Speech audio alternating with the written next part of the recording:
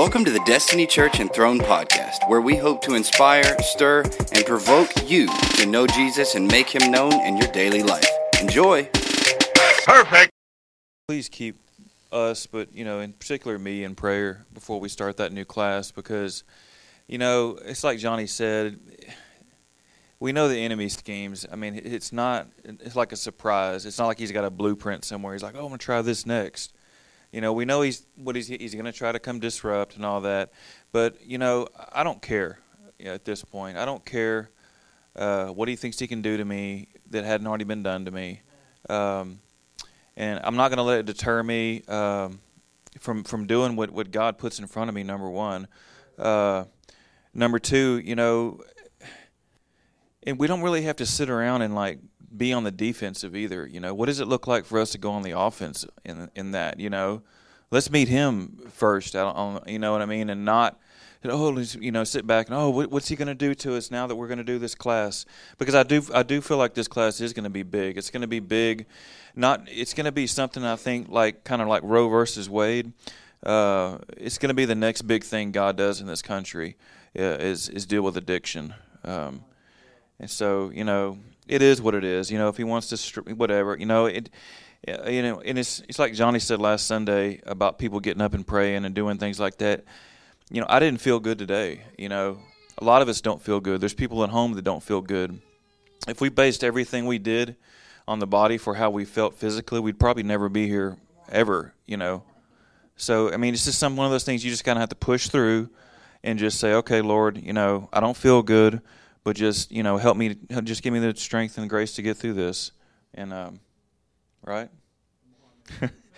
Okay. I really didn't know what I was going to speak on tonight, so I'm going to kind of just talk on a couple things. But one thing I want to do is I want to honor kind of what we do here Thursdays, and that's the activation thing that Johnny, kind of, I will say pushes on us a little bit. But, I'll be honest, the first couple times I came here, it made me uncomfortable. I didn't like going out and praying for complete strangers. I didn't like sitting here because one thing to do, I didn't want to be not authentic. I didn't want to not hear and just make something up for someone what I think they want to hear. I wanted it to really be a rhema word from God, and let Him speak through that. But I didn't like it at first, But, I got to thinking about it, everything that the disciples did with Jesus was an uncomfortable act. There was never a period or a time that they were with him when they're like, yes, you know what I mean? We're going to do something fun today. Everything that they did was uncomfortable. From go get that stranger over there, go get that tax collector. We're going to eat dinner with him. Or, can you imagine how they felt when they were going into Samaria? The city that hates Jews. We're going where? Just everything they did was it was an uncomfortable thing. But I was reading and I found this on the internet. It says consistent uncomfortableness makes deep roots, and the reason for that is because those roots is what anchors you, and that's going to make you rely on God in that uncomfortables, and then I read, it's just kind of like that saying that, safe harbors make for unskilled sailors. Same thing. But, everything Jesus did, it was hard things, it was consistently hard things he did. In his 3 years of that he went out on his ministry, everything was hard. So I wanted to kind of honor that into the Thursday night stuff that we do, the activation thing, because I did want to speak on the book of Acts, because I feel like that is a key part of the Gospels, because that's the meat right there. That's, Jesus was gone and they were left, and it was their job to go out on what they had and try to bring the word out, and try to preach the news. And leading up to that, that was his mission, was to equip them. Just like, we get equipped here. It was to equip them because he knew one day he wasn't going to be there. You know, he knew one day that he was going to be gone, and he knew that they would need everything that they could get. So the Lord showed me. I don't know if you have a Bible.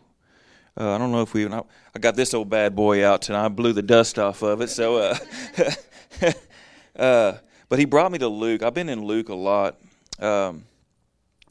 He brought me to Luke, and Luke 4, chapter 1. So if you want to just follow along with that, I'm going to read that real quick. And this is basically when Jesus is getting equipped. He's about to go out into the wilderness and be tempted by the devil. We all know the story.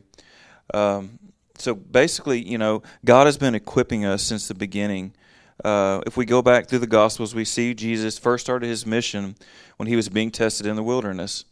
Even then, God was preparing him to teach. He was preparing him for his ministry, and he was preparing him for the enemy's schemes. But I found it interesting chronologically as we look at this, you know, how it all comes about. But if you notice, what I wanted to focus on in this is the first verse. It says, "Then Jesus, being filled with the Holy Spirit, returned from the Jordan, and then was led by the Spirit into the wilderness." So the first thing, you know, he was filled with the Holy Spirit. Like God, he knew that he needed that before he went out. And then not only he was filled, but he was led by the Holy Spirit into the wilderness. And I think that right there is a key thing. Because you can see, you know, in Acts, you fast forward to Acts, that's, you know, when the Holy Spirit came onto them, that was them getting ready to go out, you know, into their wilderness. But one of the things, you know, Jesus almost mirrors this same principle right here with his disciples. He knew beforehand everything that they would endure and everything that they would go through and every hardship they would face as they ventured out into their own wilderness. And some of the things that he taught them, you know, he taught them how to teach. That was one thing he taught them. He taught them how to preach. We can see this as he goes from town to town preaching to the masses. Luke 12, 5 through 8 says, "But I'll show you whom you should fear. You should fear him who, after your body has been killed, has the authority to throw you into hell." Another thing that he taught them was he taught them how to heal the sick, which is a great part of, you know, activation ministry. We can see that in John 6:2. And a great crowd of people followed him because they saw the signs of him performing this, healing the sick. He taught them how to pray. Another important thing, it says in the Gospels that he went away. It mentions it 45 times that he went off to pray, and that's just what it mentioned. You know, it was probably way more than that, but that's another key component of his ministry was, you know, he stopping and going off and praying by himself. And you know, his disciples, they're seeing this. You know, they're watching him do this, and it's just another equipping act that he did. He taught them how to use discernment in people and not believe everything they hear. One of the most important things, though, he warned them that they would face trials because of his name. In Matthew 10:21, it says, "Brother will betray brother to death, and a father his children will rebel against their parents and have them put to death, and you will be hated by everyone because of me. But everyone who stands firm will be saved." But as you can see through all these things, it's just an equipping. It's just an equipping. You know, he has spent the majority of his adult life equipping the disciples on what was to come and what they were going to do when he was gone. He wanted to make sure when they entered their wilderness that they would be prepared for everything the enemy threw at him, just like when he entered the wilderness and at the beginning of Luke. All right, I got a little side note here. It's just something I wanted to, I felt too. If you'll go back to chapter 2 of Luke. So it's chapter 2, 21. This is just something that really stuck out to me as I was studying for this.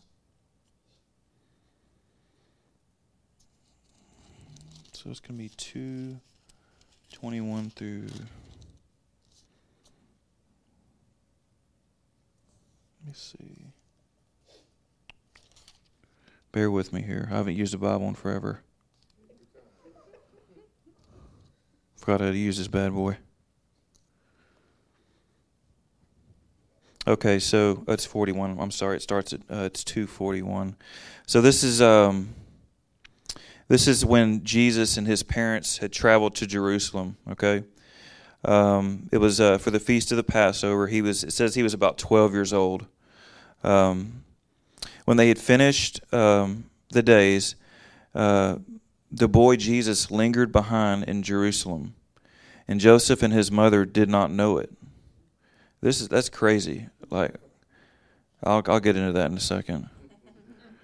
But supposing him to have been in the company, they went a day's journey and sought him among their relatives and acquaintances. So, I guess basically, if you want to picture or visualize, they had probably a huge caravan, right? And probably had donkeys and mules, and it was a bunch. It said it was with their family. So they probably just, seen with the other kids, they just figured Jesus was with these kids, and, they didn't bother to think of it. But after a whole day, it said they noticed they did not see him. Okay, so they're like, oh, he's not here, so they turned, okay, they say they already traveled a day, so now you're not telling how far that is, They traveled a day, and then they turned around and went back to Jerusalem and sought him among, for 3 days they searched for him. So imagine that. So it took them a day to get back, and for 2 days, now Jerusalem, I looked it up, back then the population was about 80,000 people. All right, there's 80,000 people in Orange County, okay? So can you imagine what was going on in Mary's mind at this point? Like, she, I have the Savior of the Lord as my son, and I've lost him. You know what I mean? And she's going around Jerusalem. I mean, there's probably hundreds of synagogues there at this time, and she's probably in full blown panic mode, So they run around for 2 days. It took them. They looked for him, and they finally found him in the temple, sitting in the midst of teachers, both listening and asking them questions. And all who heard him were astonished at his understanding and answers. So when they seen him, they were amazed. They weren't. It's not the amazed like we think. It's the amazed like she was upset, kind of. And she was like, "Son, why have you done this to us? Look at your father and I have sought you so anxiously." And he looks up at them and said, "Why do you seek me? Did you know that I must not be about my father's business?" I mean, could you imagine this after finally finding him? He just looks up at him and says something, somewhat smart aleck, I guess, and it says in the next verse, but they did not understand the statement that he spoke to them. You know what I mean? So he knew in his heart, why he was there, but he didn't bother to think of what it was going to do to his parents, when they found him missing. And it says that he went with them, and his mother cherished these things in her heart. I just wanted to share that with you because I thought it was interesting. In his mind, he thought he was ready. It wasn't his time yet to step out in his ministry.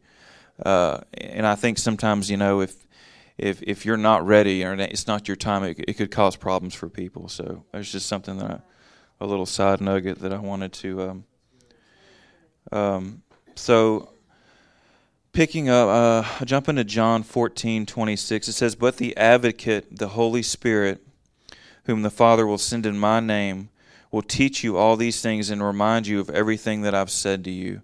And that was just Jesus reminding them, once again, that he was not going to be here forever, that he was going to be gone one day, and that they would have the Holy Spirit to guide them.